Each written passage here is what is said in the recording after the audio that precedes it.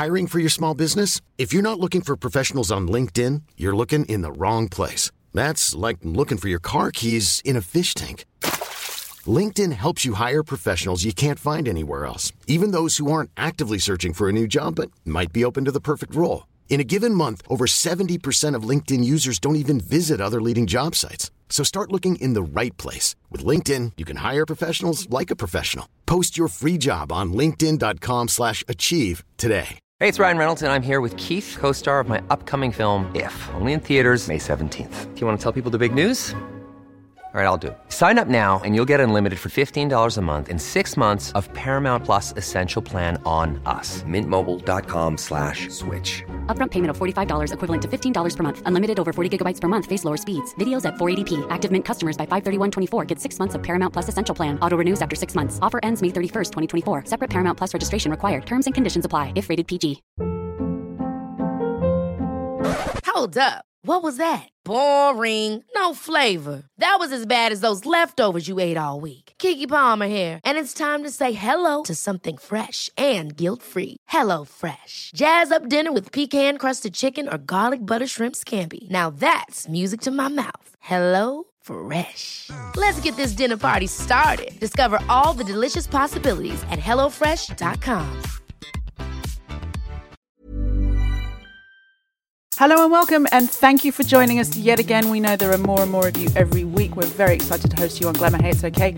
I'm Jo Elvin. Today I'm joined by Glamour's social media editor, Kat Brown. Hello. And really rather excitingly, he's a comedian, an author, a filmmaker, a playwright, just a cultural king, and I believe one of Glamour's most loyal subscribers to date. Yeah. It's Mr. David Baddiel. Hi, yes, I am. Thanks for coming and standing in the cupboard. All those things. It's very nice in this cupboard. Yeah. Yeah, it's really good. I'm surprised there's not more linen. Well, that's what I expect of a cupboard. If we'd had your rider in time, then that would have been done. I like linen, I like an ironing board. Otherwise, it's not really a cupboard. Is that what your dressing room's like? Yeah, it's got mainly that in it. Got loads of them in it. Are you one of those people? Do you have to have something? What, in my dressing room? Yeah, something exciting and specific and annoying. No, I think I am literally the least diva-ish person in show business. I'm just going to look at your agent right now for the side eye. Yeah. Oh, it's she's true. shaking her head. I tell you, if anything, the problem is that I don't have anything that I organise, an organising principle for my dressing room. So within I'm presently at the Playhouse Theatre and will be there for 10 weeks. Yes. And essentially, the thing I probably need, she's unfortunately dead, is my mother to come and clear it up every so often, because all that will happen is it will have, bags of takeaways and, just newspapers. It will just get very messy. Now, we want to talk about your play. It's not a play. Is it not? What is it? No, this is something that happens to me a lot, and actually, Sorry. I said that slightly aggressively, but it's interesting. I'm started yesterday, I think, on social media. Someone wrote to me and said, "Oh, I love your play," and I feel bad because I said it's not a play, and then I wrote #maybe it is a play because so many people call it a play, and from my point of view, it's not a play because it is a stand-up show. It's a one-man show, and it's all totally true, and it's storytelling, and it's laughs and jokes. I use a screen and I use footage and whatever, but it is not a fiction, and it is not, does not have any acting in it at all, really. It's just me performing. However, people seem to see it as a play, and I wonder, why did you think it was a play? From the sort of like the descriptions I've read, it seems to have either sort of like the plot points of a play, in that it tells your story. It's called My Family, Not the Sitcom. Yeah. And I think probably because... Does that sound like a play? Well, because it's had so much praise for how deeply personal it is, and I always associate that sort of thing more with a play than with what you're saying is stand-up. Really? See, I wouldn't at all. I would associate that totally with stand-up rather than a play, because a play is distancing fiction normally. I mean, if it's about a real thing, it's a distancing, organising thing, whereas a stand-up, particularly good stand-up, tends to be doing very authentic material about their actual life. Well, you know what? It's your thing. Yeah. So you can call it whatever the hell you like. That's true, although it's one thing I will mention, totally, I'm not crowbarring this in that much, I don't think, because it is relevant, is it's been nominated for the Olivier Awards, which are on... When does this go out? That is definitely a play. Yeah. Well, thanks, Kat. No, but I mean, you say I didn't finish university, so I needed Kat's validation on that. I swear it's also the location as well, because there are so many more... We see this a lot at the Edinburgh Festival and at the Soho Theatre and in comedy locations, that now you get stand-up shows that are still about a max of an hour but have much more personal story, that are much more multimedia in focus. completely forgotten his surname now, but Richard, who did that, Richard Gadd, that was it. Richard This Gadd. incredibly powerful show and won the Edinburgh Prize last year. Yeah, but he won the comedy prize. Yeah, he did win the Yeah, comedy so prize. I Hour long in the Soho Theatre. Yeah, That's a comedy. No, see, I haven't seen that show. I'm sure it's great. Yeah. But someone I know who has seen it said, your show, my show, David's show, I'm saying David as in the third person, your show is a much more comedy show than that one. Your show is a comedy show. His show is a very interesting piece of performance art. Your show, which essentially is funny stories mainly about your parents, that's a comedy show. So tell us more about it, because it is funny stories, but on rather bleak subjects. Well, yes and no. I mean, my dad's side of it is has some bleakness in it because it is about his dementia in part. It's also just about him and look at what kind of person he was always like, what kind of father he was like.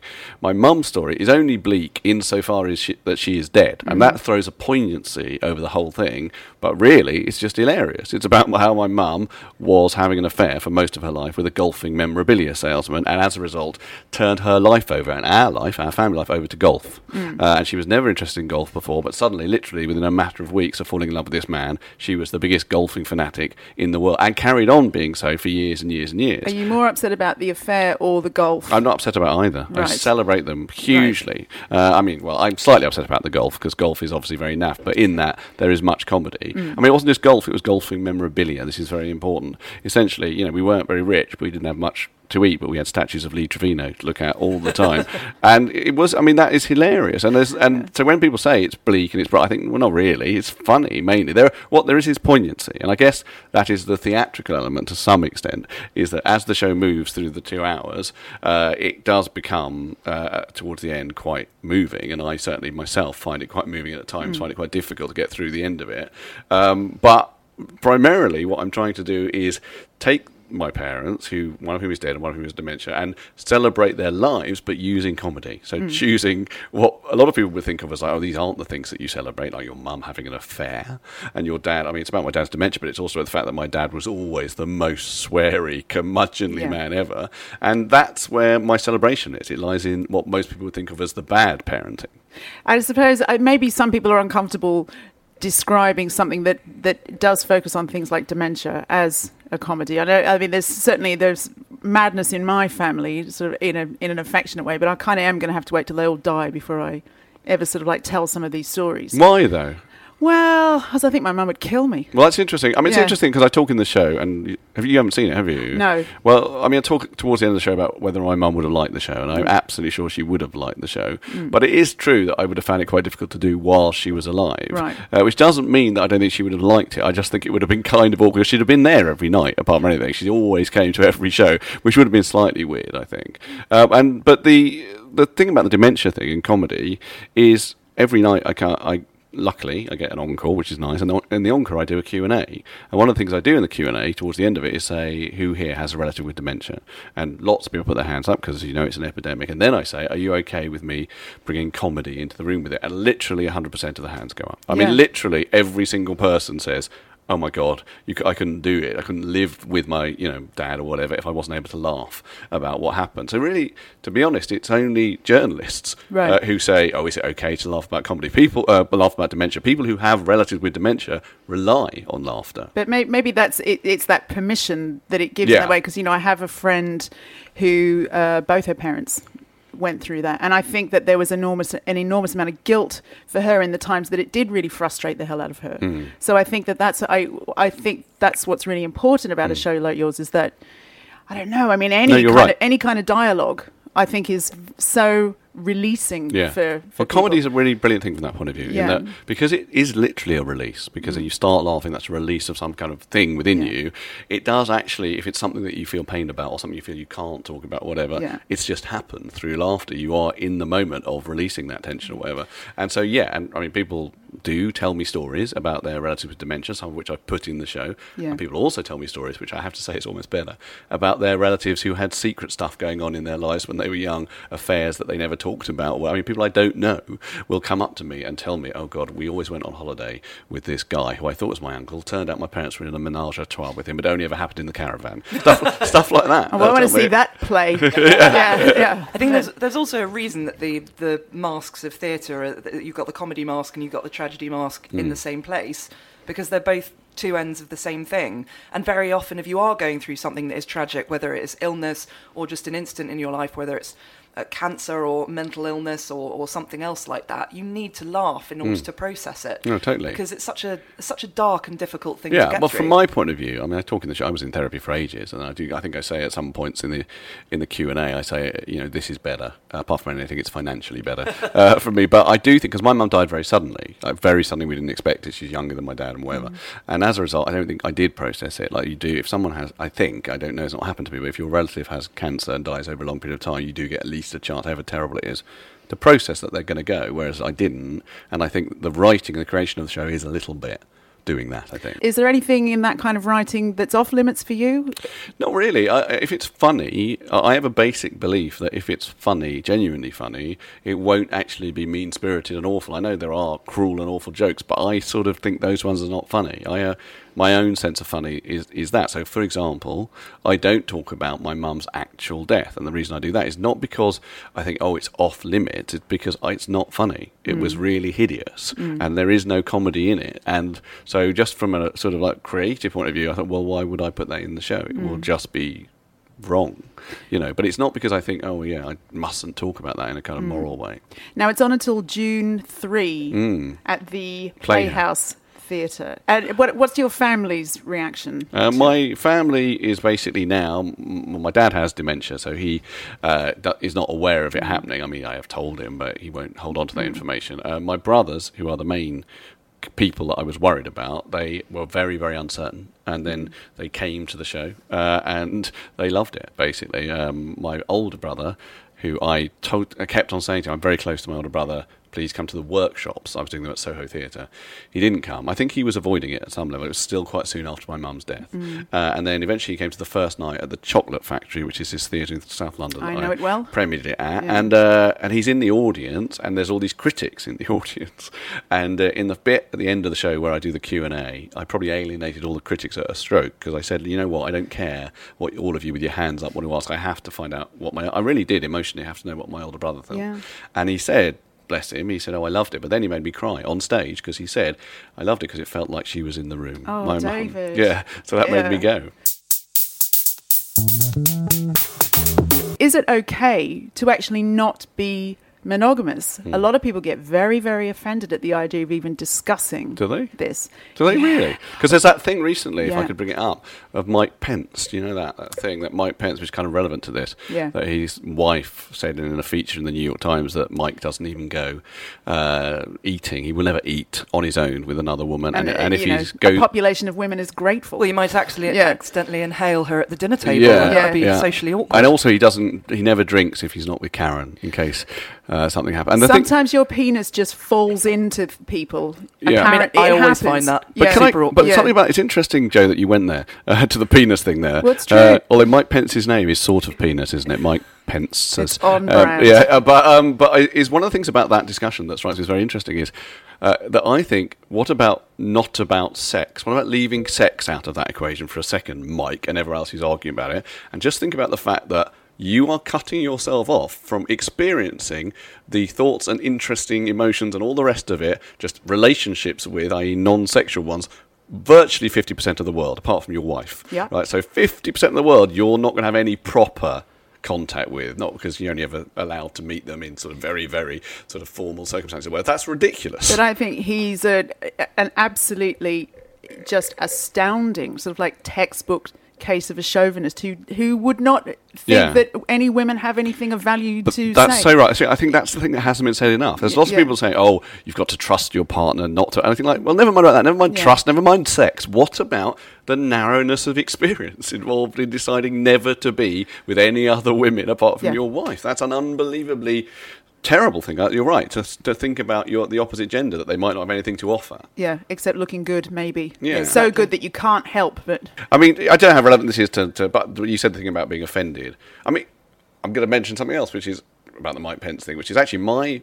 wife, Moira Banks, was on This Morning the other day because she's the voice of Mummy Pig. I know. Yeah, and so they were talking about Peppa Pig. It's complicated for a Jewish bloke, obviously, her being Mummy Pig. But anyway, she's on that, and so I was watching. I don't normally watch it, but I watched it because Wen was on it. And then they were having a poll about this. Would you let your partner blah, blah, blah? And 51% said no. Yeah.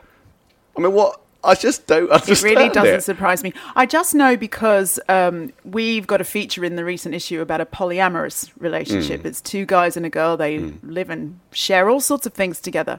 And we've had such anger from people about that feature. Really? People are just so angry. When you say people, do you mean women? No, actually, this is on Facebook comments, so it's probably, the bias is, yes, a female audience, but not exclusively women talking about this. And I think that there's, the concept of marriage. Obviously, I understand it's a big, important part of people's lives, but people get so angry about somebody else doing something that they don't agree with in the institution of marriage. It's the right. So it does bring out a lot of emotion. The reason I emotion. chose this subject is I am monogamous, and actually I've been monogamous in virtually every relationship. I absolutely think monogamy is not the way we're supposed to live our lives. Yeah. I'm stay with it because what has happened is I have ended up with people who I really want to be with in some relationships that have ended, but I really wanted to be with them, and I really want the relationship I'm in now to be what it is, and I don't think not being monogamous would sustain that relationship. It would destroy that relationship.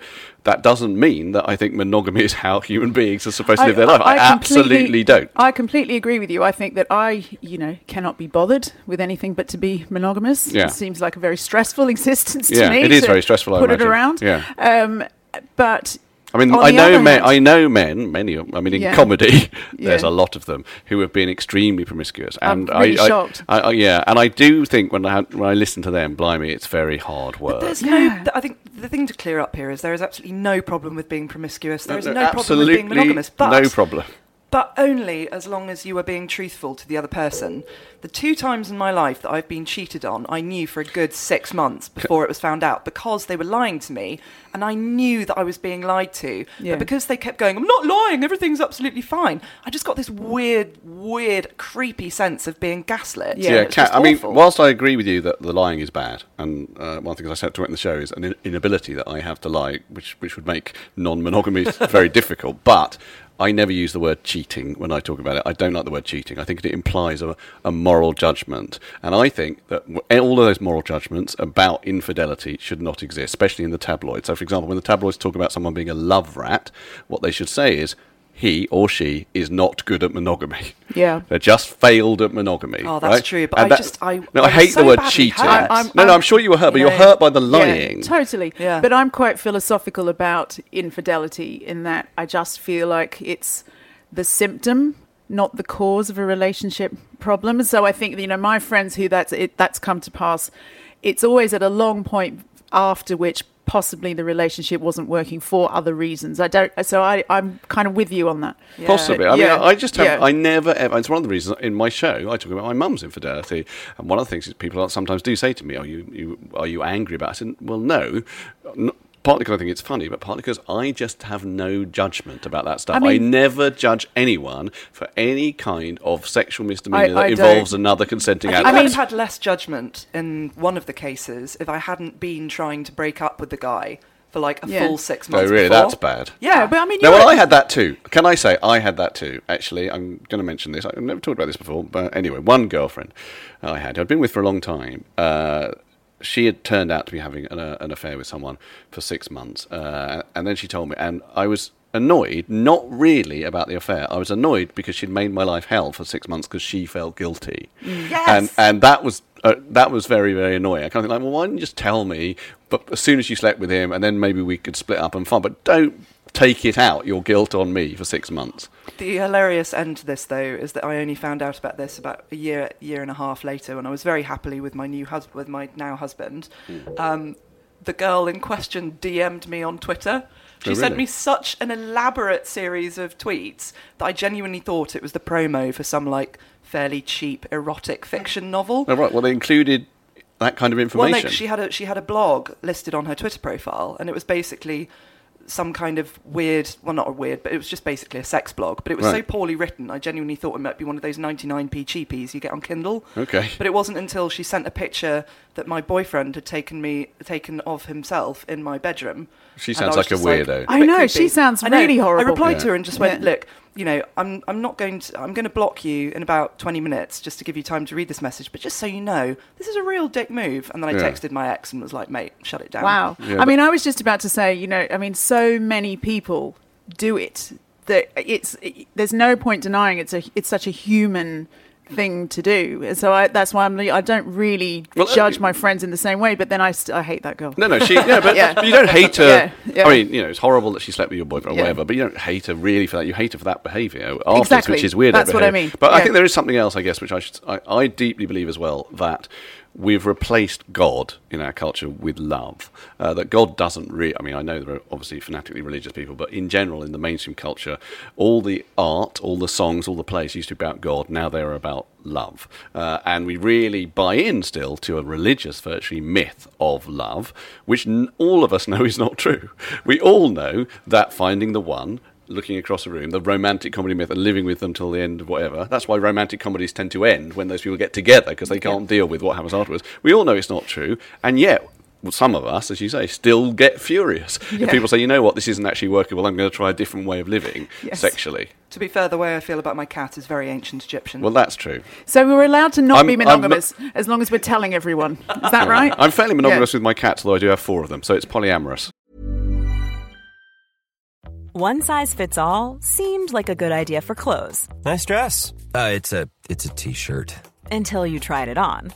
Same goes for your healthcare. That's why United Healthcare offers a variety of flexible, budget-friendly coverage for medical, vision, dental, and more. So whether you're between jobs, coming off a parent's plan, or even missed open enrollment, you can find the plan that fits you best. Find out more about United Healthcare coverage at uh1.com. That's uh1.com. I'm Sandra, and I'm just the professional your small business was looking for. But you didn't hire me because you didn't use LinkedIn Jobs. LinkedIn has professionals you can't find anywhere else, including those who aren't actively looking for a new job, but might be open to the perfect role, like me. In a given month, over 70% of LinkedIn users don't visit other leading job sites. So if you're not looking on LinkedIn, you'll miss out on great candidates like Sandra. Start hiring professionals like a professional. Post your free job on linkedin.com/achieve today. Hey, it's Ryan Reynolds, and I'm here with Keith, co-star of my upcoming film, If, only in theaters May 17th. Do you want to tell people the big news? All right, I'll do it. Sign up now and you'll get unlimited for $15 a month and 6 months of Paramount Plus Essential Plan on us. Mintmobile.com/switch. Upfront payment of $45 equivalent to $15 per month. Unlimited over 40 gigabytes per month. Face lower speeds. Videos at 480p. Active Mint customers by 531.24 get 6 months of Paramount Plus Essential Plan. Auto renews after 6 months. Offer ends May 31st, 2024. Separate Paramount Plus registration required. Terms and conditions apply if rated PG.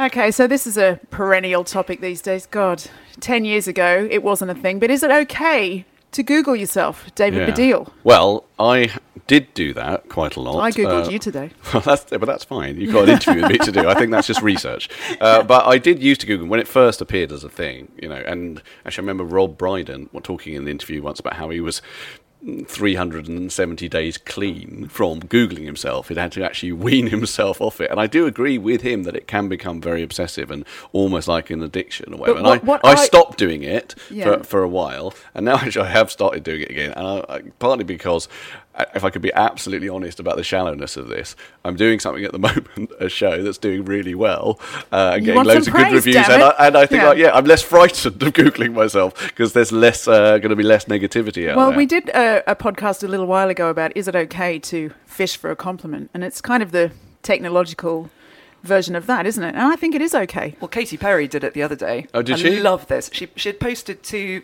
fairly chatty, informal Instagrams, which sort of showed her just looking like just sort of like a normal person, basically. And then she posted a screenshot in which she had Googled Katy Perry hot and literally just grabbed the first image that came up. Really? She looked smoking. She was like, guys, I was just, feeling marginally insecure about my last 2 Instagrams. So no shame. Here we go. And she has the advantage that there will be a lot well, she does. of images. It doesn't work when you put Joe Elvin hot. No. Well, I Googled Kat Brown hot afterwards, and I just got lots of pictures of Kat Dennings from Two Broke Girls, but she looks hot. Can I say I was at Katy Perry's first wedding? Can I just say that? Oh, I was there. Come on, Oh that my is God. awesome. I was there. And just in terms of sexy images, there were a lot of images of the two of them looking great. But the only image at the time that was actually taken was because there was a lockdown on whether or not photographers were allowed in except their photographer. So there was like 200 outside the safari camp that we were all in. And I was the only one who went out because I was sitting around and my daughter, who was about 7 at the time, said, "Dad, there's a camel ride thing being offered outside." And everyone said, "Yeah, you mustn't go outside." Then they all left and I said, "Come on, let's go." And then literally hundreds and hundreds of photographers were taking my picture, many of whom were thinking, who is this strange-looking fat Jew? And his daughter, where is, because people thought that like P. Diddy and people like that were there, but he wasn't there. In fact, Maybe they thought you were Russell Brand. Yeah, well, they might have thought, Russell Brand's let himself go. They might have thought. But so if you Google me, you will in fact see that. You will see this image of me looking very uncomfortable on a camel with my daughter covered in badly applied sun cream outside Russell Brand and Katy Perry's wedding. Katy Perry literally hot. Yeah, that is. Oh, I just want to talk about that wedding now. I'm very happy to answer any questions about it. I'm fine. I'm a close friend of Russell Brand, so I will only say nice things about him. Oh, no. We're big fans of Russell Brand. Did they have a cake? They did have a cake, yeah, but it was a vegan cake. Well, they've So- improved over the last 2 years or so. We'll allow that. I can't remember the taste of the vegan cake, to be Do you honest. think having a vegan cake might have cursed the blessing? So I think there were other things. I think they were already not quite right. I'm going with veganism. Yeah. It's the root of all evil. Maybe. Yeah. I mean, I'll be honest, I will tell you something, actually. Russell did tell me, and this is probably something I shouldn't say, but he did tell me that they'd had a big row the night before they got married, like Standard. a massive row. Yeah. And I did think when he said that, of saying, like, "Oh, well, are you sure you want to?" But I didn't say, "Are you sure?" Yeah. Perhaps I should have done. That's You a hard kind of place for a can't, friend though. to go. I don't think you can. This has also happened to friends of mine, and it is just that thing where I think whoever you are, once you are in that wedding boulder, it just becomes a bit like something out of an Indiana Jones film. Right. And you can't get out of that because there are too many people depending on you. Yeah, well, there were a lot of people, Yeah. a lot of photographers. Well, actually, they didn't get. But there were a lot of people because he had invited all these people. God love him. Russell had paid for all his friends to come out to India, and I think Katie had paid for her friends, who were mainly models and gay men, mainly, to come and be her side of the wedding. So, in a way, it would have been very weird for them to say, "Actually, we're not doing it." Because all you people that but I would have been fine because I was having a fantastic time you got a camel in a ride. safari camp Yeah. in India. Yeah. Amazing. I feel really bad about Sorry, that. we've gone off the top subject. any of We've this. gone off the subject. Yeah, but Googling yourself, I've lost interest. No, sorry. Well, no, but I think it isn't necessarily a good thing to do, and I don't think I should do it with myself. I mean, if you are at all well known, it's a particular issue because you do get news about you and whatever, and you sort of want to keep an eye on that. But keeping an eye on it obsessively is not good for your mental health, I don't think. And in a larger way, I think we do live, obviously, in a very self-reflexive culture now, where everyone at all times can show images of themselves and get those rated and get those liked. And I think that's worrying. I mean, my daughter has taken herself off, rather brilliantly, Instagram recently. How old is she? 15. Yeah. And- My 11-year-old's an obsessive stalker, but doesn't post much yet. But Oh, yeah. right. Well, Yeah. but my daughter took herself off because she felt that there was competitive, liking going on within her friendship groups, and that wasn't healthy. And I really admire her for doing that. And she's told me, it's difficult, and she feels drawn back to it from time to time because now she feels possibly sometimes excluded by not being It's on so it. disturbing if you think about how we feel as grown adults and how lousy we can feel after a social media session. Yeah. And then these kids, they're just not equipped for it. But, we've talked about this before. But Can I ask you something as journalists, actually, which does interest me, though, about the whole Googling yourself thing, which is when social media and Googling and below-the-line comments first happened, I noticed something interesting amongst journalists, which is that for the first time, I saw journalists being upset and outraged by things that had been said about them online. And I did think for a little bit, well, that's what it's like being famous. Because when I first had articles written about me before the internet, and they were horrible, which would happen from time to time, I would think, oh, that's horrible. And does the journalist have no empathy with feeling what it's like being slagged off in print? And then suddenly they did when they saw it happening to them. I had That's the very worst- interesting. The worst example of this, very quickly, which is when I started work at the Times and sat next to our new law reporter who said, "Did you go to Durham?" And I was like, "Yeah." And he was like, "Oh my God, you reviewed my band." Oh, no. And it was worse because I was an 18-year-old trying to be a music journalist, and I just basically slagged them off. Oh, I've never dear. been unnecessarily hideous about anybody since. I'm so sorry, James, your band was average. It's Caitlin Moran. You've made it worse now. But Caitlin Moran tells a great story about really slagging off Ed Sheeran and then absolutely dying mortificado when he sort of like called her out on it. She said she hasn't been nasty to anyone since then. Well, I did. In my last show was called Fame Not the Musical, and was partly about this, about the reality, the human reality of people who are on telly or whatever. And I said I used to do a joke about Henry Kelly. Do you know Henry Kelly used to present Going for Gold, right, which was a daytime TV show. Anyway, I used to do a quite a vicious joke about him. I mean, not really, but sort of horrible.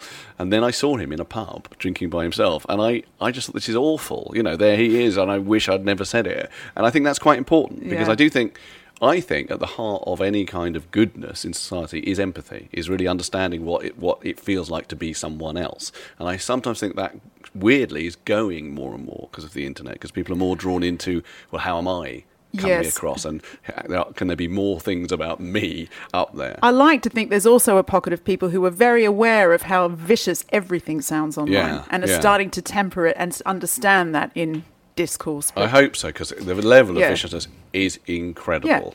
Yeah. I agree. The lack of empathy. Which is why I do not Google myself. That thing that happened to Lily Allen recently, do you know that is unbelievable. Is it okay to just know with utter certainty that you don't like something that you've never tried? Well, the reason I chose this one comes back to sex, I'm afraid.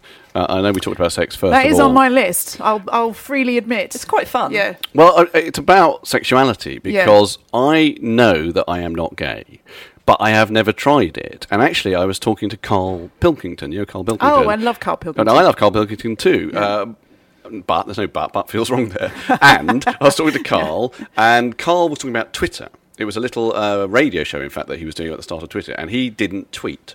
And he said, I haven't tried it, but I don't think I would like it. And I said, well, how do you know until you've tried it? And then he said, well, you're not gay. And he brought that up. Right? And I said, yeah. He said, well, you haven't tried that. And I said, no, that's true. I said, I just have a sense that I wouldn't, from my sort of own fantasies and all the rest of it. And then he said, I thought that about olives. So I'd never tried olives, and then I tried them and I liked them. But so that's Carl. That's on brand. Well, I don't know him, but that's his thing. That is very on brand. Yeah. So I don't know, but I mean, apart from that, which I might be wrong about, I have never tried it. But apart from that, I cannot think of something that I would necessarily know that I wouldn't like if I tried it. The way Carl feels about olives is the way I feel about skiing.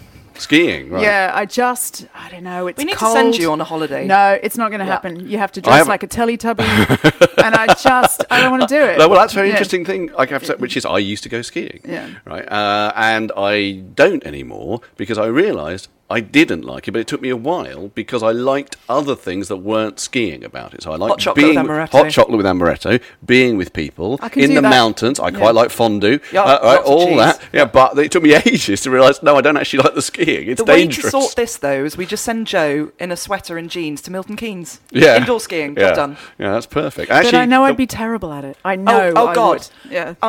Everybody's terrible. The other thing I've given up recently is drinking. And that's not because I had a drink problem. People, you're looking at me immediately like, oh, God. No. We talk about this a lot in the office. Well, the reason I gave up drinking is it's taken me a long time, like nearly, I don't know when I started drinking, about 30 years or whatever, to realise that I just don't really like the taste. Oh. Right? I have never really found a drink. My problem is I really do. Okay. But, you know when you're a kid and you have your first drink and you think, Yeah, and it takes you a while to get over it. I've never really got over it. Well, that was me with smoking. I kept smoking as a teenager, thinking, "No, I'm going to get it. I'm going to get it." You really hope so when you're pinching. Well, that's interesting because actually I did get over it smoking. I don't smoke, but I do quite like smoking. Yeah. But although I never smoke a lot. But so you and I can never have a drink together or go on skiing holiday together. No, that's true. I don't even like olives either. There's no future for us. No. But we better let you go then, I guess. Go and get ready for your play. All right, in my play. Please do go and see... Oh, shit, I called it a play again. It's all right, I like the fact you called it a play. That's funny. I thought it was a callback. I didn't realise it was like just a mistake. I thought you were taking the piss. That's a Friday afternoon brain fart, everybody. Okay. Sorry about that, but please do go and see My Family, Not the Sitcom. Thank you very much for joining us today, David Baddiel. Thank you. I really enjoyed it. It was a lovely chat. Yes, come back. I will. I'm happy to come back. And thank you, Kat Brown. And please do subscribe on iTunes, everybody. Then you'll never miss an episode of Glamour Hates OK, because why would you do that to yourself?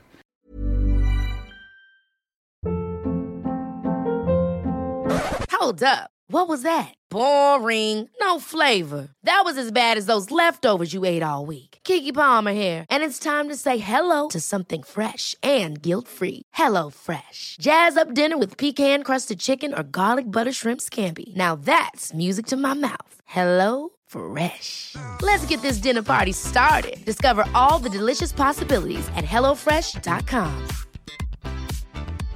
Imagine the softest sheets you've ever felt. Now imagine them getting even softer over time. That's what you'll feel with Boll & Branch's organic cotton sheets. In a recent customer survey, 96% replied that Boll & Branch sheets get softer with every wash. Start getting your best night's sleep in these sheets that get softer and softer for years to come. Try their sheets with a 30-night guarantee. Plus, get 15% off your first order at bollandbranch.com. Code BUTTERY. Exclusions apply. See site for details.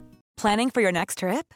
Elevate your travel style with Quince. Quince has all the jet-setting essentials you'll want for your next getaway, like European linen, premium luggage options, buttery soft Italian leather bags, and so much more. And is all priced at 50 to 80% less than similar brands. Plus, Quince only works with factories that use safe and ethical manufacturing practices. Pack your bags with high-quality essentials you'll be wearing for vacations to come with Quince. Go to quince.com/pack for free shipping and 365-day returns.